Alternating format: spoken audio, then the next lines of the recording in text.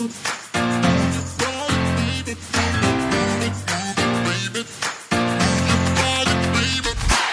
and welcome to The Advantage. I'm your host, Michael Fiddle. Today is Friday, July 14th, and today is an NFL DFS strategy podcast. It's been a while since I've done a strategy show. We're talking basic approaches to each position and roster construction. You ready?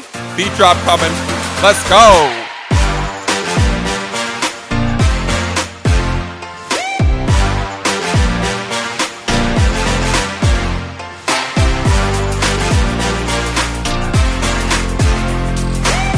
New intro is fire. Woo! Just me, myself, and I today, fellas. Solo show with Fizz. Feel like a spinning instructor right now.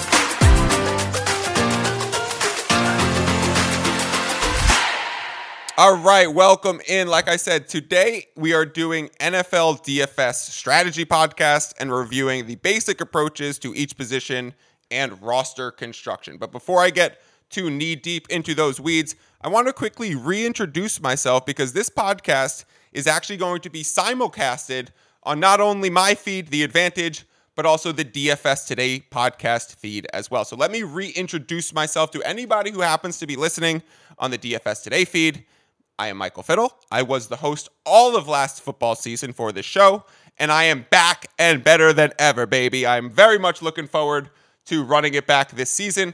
At the end of today's podcast, I'm going to quickly review the content schedule that I'm planning right now for football and how we're going to be delivering these simulcast DFS shows. But that's not really the most interesting part of it, so that's not what we're going to start off with. I also want to say I changed my Twitter handle to @FiddlesPick, so make sure you are following me there. Make sure you rate, review, and subscribe to the podcast. And we have some fun, exciting announcements coming down the Sports Ethos Discord and pipeline in the next few weeks. So stay tuned for those. But like I said, today, guys, NFL DFS strategy podcast, basic approaches to each position, kind of how I approach the board right when I pull up the empty roster list, all the player prices, and I have my 8 or 9 positions to fill. I think it's $8 and $60,000. I primarily play DraftKings Daily Fantasy Show, which will come into play probably a little bit in this episode, potentially future strategy episodes. DraftKings scoring format is full point PPR. FanDuel is half point PPR. And sometimes the two platforms have slightly different prices. So just so that you guys know, throughout the course of the season, and I will reiterate it, but I will be referring to DraftKings DFS game modes and prices. So I think the best place to start off this conversation is actually skipping the point in which we're choosing our contest. We are definitely going to do a strategy episode in the very near future about choosing your contest and about roster construction for a specific type of contest. I'm sure if you guys are listening to the DFS Today feed, you certainly know the difference between a cash game and a GPP tournament, but we want to talk about some different stacks, reverse stacks, how you want to build those lineups for that specific tournament. And then I also love hundos. If you're not the most experienced person in the DFS space, look into the contest hundos. I definitely want to talk about those. They kind of float in that middle zone between a GPP and a cash game, but they actually have the highest return rate of entry fee money, as in DraftKings pays back the highest percentage of the money that they took in for that tournament. And for those reasons, it's a great place for a DFS bettor to have some entry fees and tournaments and some exposure in those spots because they simply have the highest return rate. Okay, that is a future strategy episode. I'm getting too far ahead of myself. Today's podcast is simply, what do you do when you pull up that blank 8 roster spots and you have your $60,000 next to it? What is the order in which you start to fill out your position? Where do you weight importance of spend ups? Where do you try and hunt for value? What is the importance of the defense? Is it just the place to go cheapest? Where should you go chalk as opposed to maybe look for another pivot? Let's go through all of that and kind of my basic approach to building an NFL DFS lineup. And obviously, if we're talking football and we're talking roster construction, it starts at the top with the quarterback. I said this on the last podcast with Gibby, where we reviewed the NFL awards races, so definitely go check that out. We released it 2 days ago. The NFL MVP has been a quarterback 15 of the last 16 years. The one time it wasn't was when Adrian Peterson had 2,000 yards after returning from an ACL injury. So the one person that won NFL MVP that was not a quarterback in the last 16 years is actually a superhero named Iron Man. So we can skip that for now and be rest assured that a quarterback is likely going to win MVP this year. You could see on the odds that you have 30 starters and then pretty much every position player. And in football, more than any other sport, we have an outsized weight of importance of this position. Now, does that typically translate over to the fantasy side? In the season-long fantasy contest, which is not what we're playing here, you have heard historically that you can wait on a quarterback, that it's a 1Z position. 1Z means you only have one roster spot to start in general lineups. Some leagues are super flex or 2QB. Certainly in DFS, quarterback is a 1Z position. We are going to get back into that and the importance of what that means. But you can sometimes wait on a quarterback because there's depth at the position in season-long fantasy formats, and there's people who you could rely on to score an average amount of points in each week. That is not the goal of DFS. The goal of DFS is to maximize your week-to-week and to maximize the value that you have on the board. So in a season-long fantasy format where you might choose a workhorse running back as your top notch of value, that doesn't translate to the DFS side because running back is actually where we go value hunting for an injury replacement and a guy who's going to be a workhorse that week, but is not priced as that. So in the quarterback market, I love to go high spend up and high value. So let's go back to this whole idea that a quarterback is 1Z. Let me repeat that a 1Z position in fantasy means you only have one roster spot to fill out. You cannot play two quarterbacks in any sort of DFS fantasy lineup. There is no utility spot. There is no super flex. You have one shot at this. There are also typically some of the highest priced players. I think the base quarterback is a $5,000 fee, where the base position skill player is $3,000. I think the base tight end and defense is $2,000. So there's clearly, if the base and cheapest quarterback you can find on the market is more expensive than probably a few players that are definitely going to be in your lineup every week, then you know that that's kind of the most expensive position. And then you go one step further. In DFS, we like to look at this thing called price to point ratio.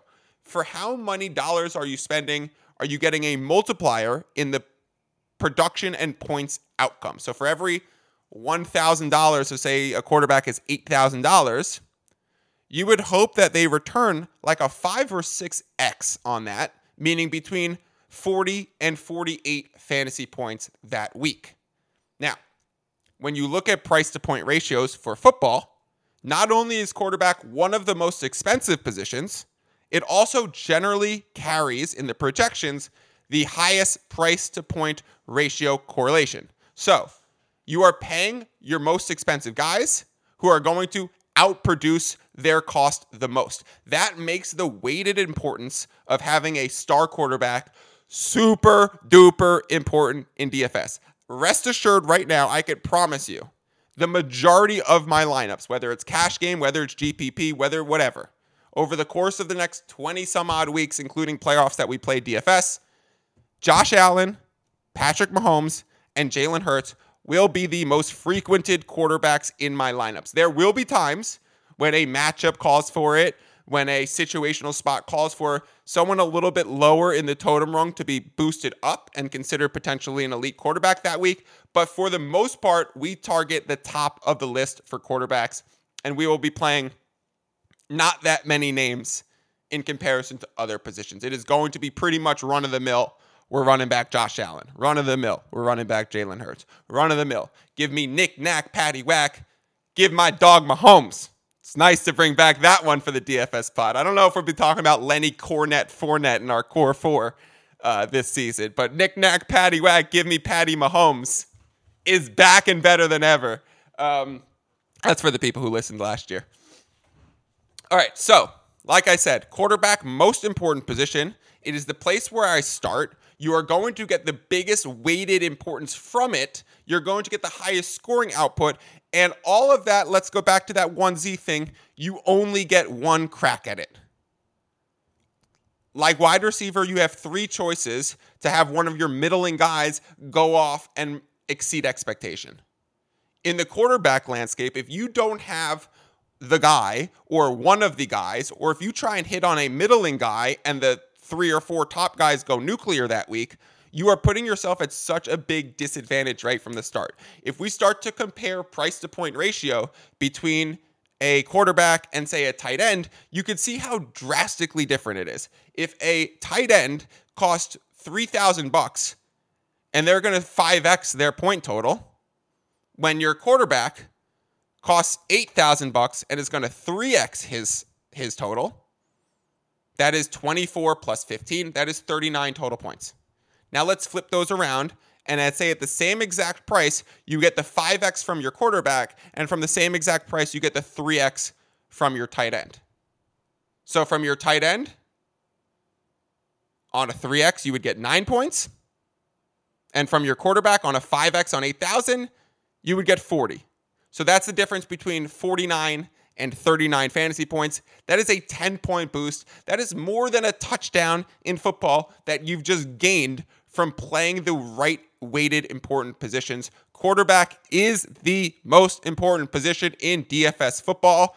I actually really like that. I actually really like that it's become more of a sample of what actual NFL is. Something that's always bothered me in NFL fantasy football is that like we're drafting the best quarterbacks in the 3rd and 4th round, when in real life there's no chance that would happen. I know this is a fantasy world, and I know we like to give some running backs some shine. We learn the names of these wide receivers more because quarterbacks aren't the most important thing, but it's not really real football, and DFS kind of simulates that a little better. So let's assume you've chosen your quarterback. Let's assume we've spent up. Let's assume that guy's name is Josh Allen, who I took for plus 800 on DraftKings in the MVP odds discussed on last episode. So after I've chosen my quarterback, the next thing I do is I skip the next 3 slots on my voice was correct. I skip the next 3 slots on my roster, which are the wide receivers, and I go down and start filling in my 2Z position of running backs. You have 2 running back slots to fill in, and this is the place in which we go value hunting in the DFS space. There is the biggest differentiation between season-long fantasy formats and daily fantasies that exist at the running back position. I just talked about how you wait on a quarterback because you want to spend high-value capital on a running back. That does not exist in DFS. In season long, the king of fantasy is that workhorse running back who gets 18 to 24 carries on the ground, who gets 2 to 6 receptions in the air, who is just an absolute volume beast.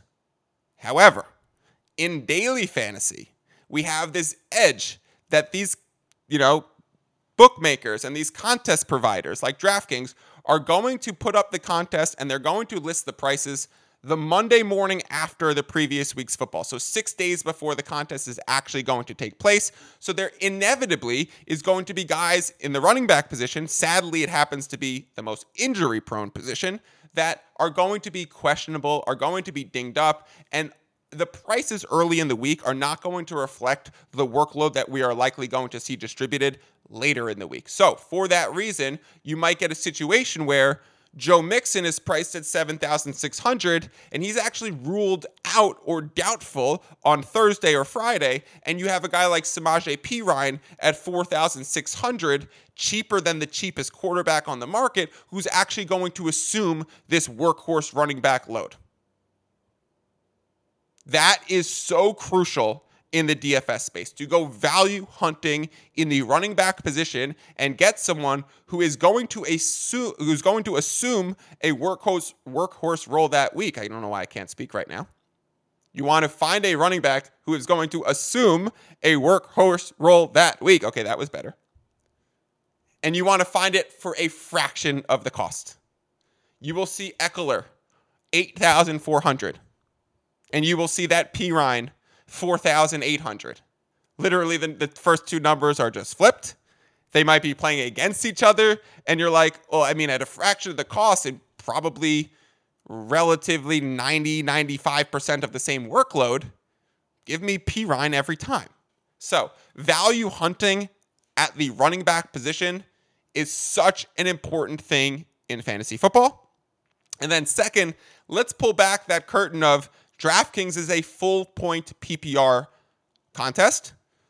So we should target, maybe it's with our second running back spot, maybe it's with both running back spots, guys who catch the ball, because these weighted performance of having a few receptions just boost your average running back score enough that you can find cheap running backs who get a few catches, who will get you that 10, 11 floor points, who will get you that price to point ratio multiplier that fits the bill, and you can just spend money elsewhere and try and go big and try and really accrue a dominant player like in the wide receiver market. So we have our quarterback. His name's Josh Allen. His name's Jalen Hurts. His name's Patrick Mahomes. It's probably one of those three names on a weekly basis. I'm not the biggest Burrow fan for fantasy because he's a really good run game in the red zone and he doesn't run himself. So I love those top three: Allen, Mahomes, Hurts. And that's probably where I'm going to be. The running back position, it's going to be Pirine. It's going to be Mike Davis. It's going to be, a few years ago, is that guy Tyson Williams, week 1 starter for the Ravens, because they literally had everyone, I think like Gus Edwards, Dobbin, everyone was hurt preseason. I started Tyson Williams week 1 of DFS a few years ago, and he had 17 points, and I took home a huge pot that week. We will find value at the running back position. If you're having trouble finding value, just come listen to the pod and I got you. So the next place to go, kick that can back up the board and go back to the wide receiver position. So we've identified a high-priced quarterback.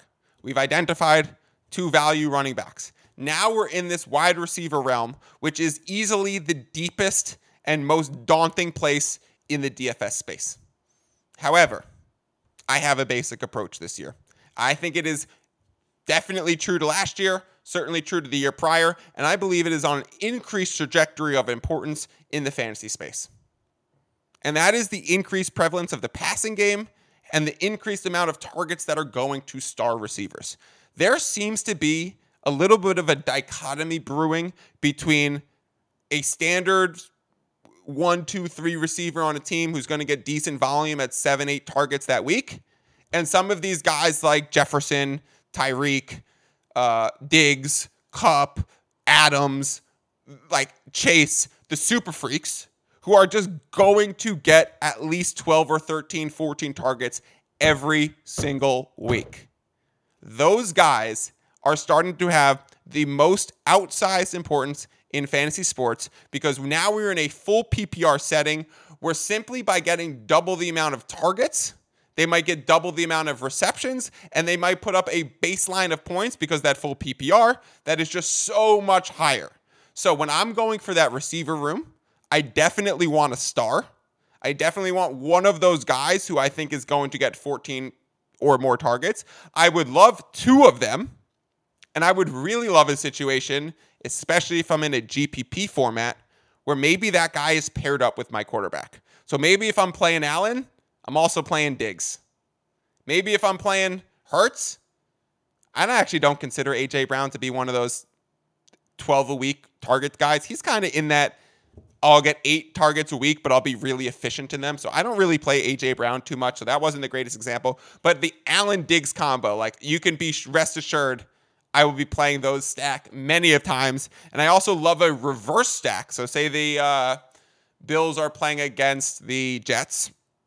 Let's take Lazard on the reverse stack and take the wide receiver 2 the other way, because if it ends up being a huge scoring game, if Diggs and Allen truly go nuclear together, then Rodgers on the other end of that contest is going to need to throw a lot, and maybe he'll rely on his old guy, Allen Lazard. I wouldn't pay up for 2 star receivers in the same game. I would look for a wide receiver 1 on one stack, and then the reverse stack of a wide receiver 2. That's how I think you extrapolate the most value. Or you would flip that around and take Josh Allen with Gabe Davis, so a quarterback 1 with his wide receiver 2.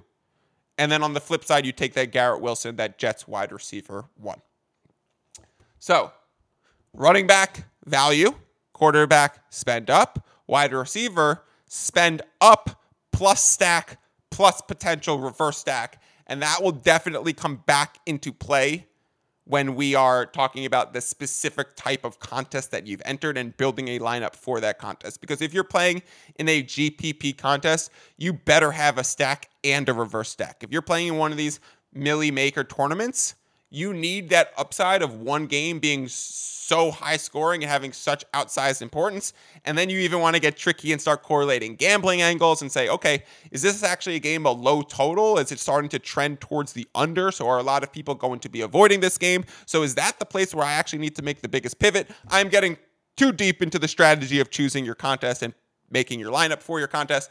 But you can see we are definitely going to get into that stuff. Let's shift gears to the defense position. I actually do defense before I do tight end because I feel there's something very, very important about defense. I often find in the DFS space, the publics, the schmucks, the people who I feast off of, they just choose the cheapest defense. They don't think it's that big of a deal. I think that's the dumbest thing in the world. I think if you're going to choose a defense, the one thing you do not do is choose a guy going against a veteran quarterback who is more or less a pocket passer. Those guys get rid of the ball quickly. They don't take many sacks. They don't throw many interceptions. They don't have many turnovers. You're at that point really banking on the defense holding them to a low score to hold on to their defensive points, and you're not providing your team many opportunities to score defensive points. If we're looking at playing against, let's use Aaron Rodgers again. Sorry about that. Podcast went longer than I expected, and now the exit music is playing. Now we're going to keep going. So let's assume that you have that guy, and we'll use Aaron Rodgers as the example again. Rodgers releases the ball so quickly that it's so hard for him to get sacked. And like he won 2 of the last 3 MVPs because he had less than 5 interceptions on the entire season. So choosing the defense going against Aaron Rodgers just because it's the cheapest and allows you to pivot a few other places, dumb as rocks.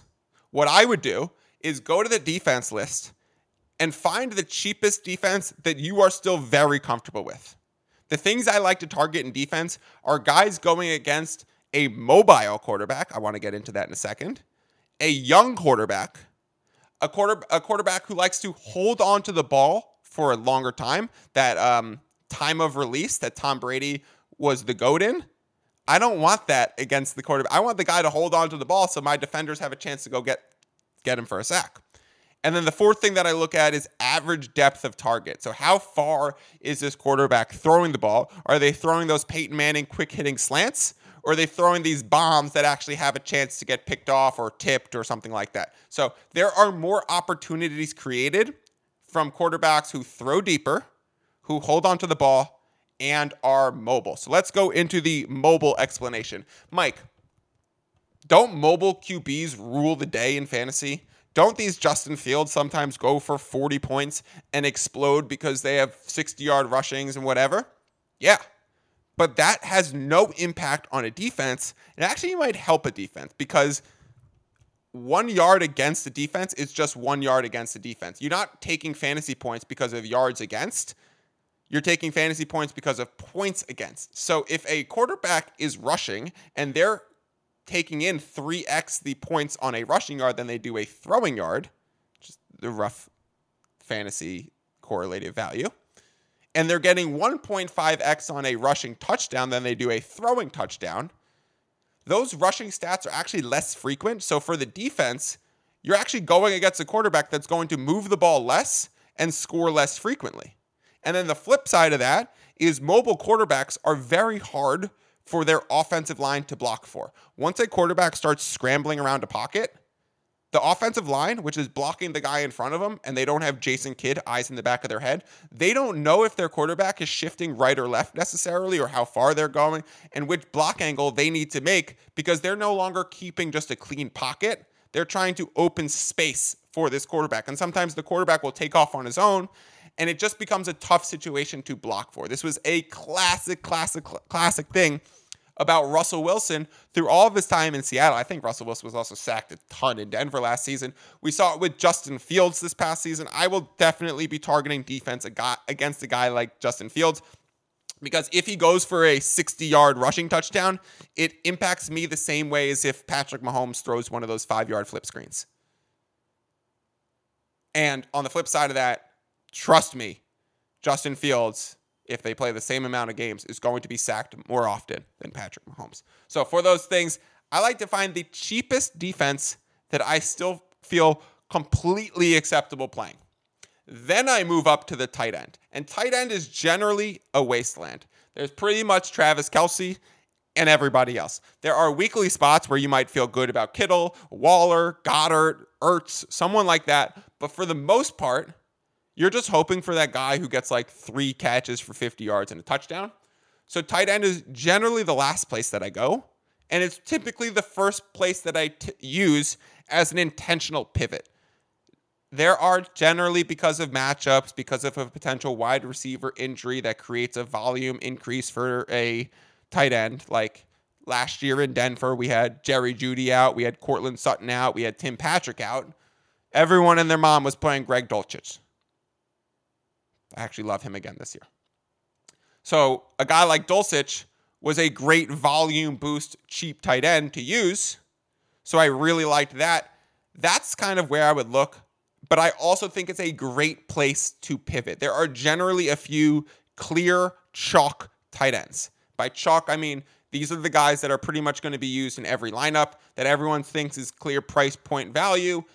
And tight end, because they generally float in the same amount of stats, they don't typically put up that many points. They're not the biggest outsized weight of importance. If you do happen to choose someone different and you end up getting the guy that had the touchdown and the 10 points and the 3 for 50 with a tutty, and the other guy ended up going, a classic 3 for 40, you just gained 7 points on him. And that's a huge boost to your overall ability to win a contest. So in a GPP, I love using tight end as my first pivot. In a cash contest, you could also just play chalk, because you have to remember in a cash contest, you just need to be above average, whereas in a GPP, you need to be elite. So if we're just going to be above average, give me the chalk there and let other people around me try and be elite, but actually screw up. You have to take your chances on being elite in a GPP tournament, not in a cash game. So for cash games, tight end, chalk is fine. GPP, it is a great place to cheaply pivot. Wow. That just wrapped it all up. Not really the most exciting ending. Oh, I did want to talk about content schedule for the DFS Today feed, for the Advantage, where you guys can find me. First off, you could find me on Twitter at FiddlesPicks, where I'm pretty loud. I'm pretty frequent. I always tweet out a few bets. You can find me in the Sports Ethos Wagering Pass and Discord channel for access to a lot of my NFL plays. And then in terms of DFS and content schedule, I am going to be doing at least one podcast a week regarding NFL prep for the rest of the summer. And then as we get to week 1, the schedule is going to be Spend Up Tuesday. So on Tuesday, we are going to go through all of the highest priced players at every position and talk about which guys we are prioritizing. Because on Tuesday, we will know, did Diggs get hurt? Is Mahomes questionable? We will not be playing into any star players who are questionable or banged up. We are going to target the guys who are healthy and have good matchups. So on Tuesday, we will have a clear idea about which star players we have our eyes on. On Thursday, when practice reports start to come out, when we start getting some more injury data, we will start going value hunting and start going over the mid to low price guys at each position and who we like for value propositions. And Saturday is going to be a Core 4 episode where I describe the 4 players who are definitely going to be in my lineup that week. And through all of this, I think I will have a myriad of exciting guests to come on with me. I think you guys, if you listen to The Advantage, you certainly know Gibby. I think Gibby should be here on a weekly basis with me on Saturdays for Core 4. We'll also do some best bets still left on the board. And Thursday, I will be looking for a pretty exciting guests to join me to talk value propositions on a weekly basis. Tuesdays are going to be solo shows because I'm also going to do a lot of gambling reviews of the market, explaining the line movement trends and things like that. So a lot in store here on The Advantage. Make sure you follow also my podcast feed, The Advantage, so that you can get the strategy episodes over the next few weeks. You can get episodes on NFL futures. You can go listen to Gibby and I talk about the awards races and the best bets for that space. And yeah, should be an exciting time. I am really happy we are switching gears over to the NFL. Always fun to talk football. We will do plenty of it more. As always, deuces.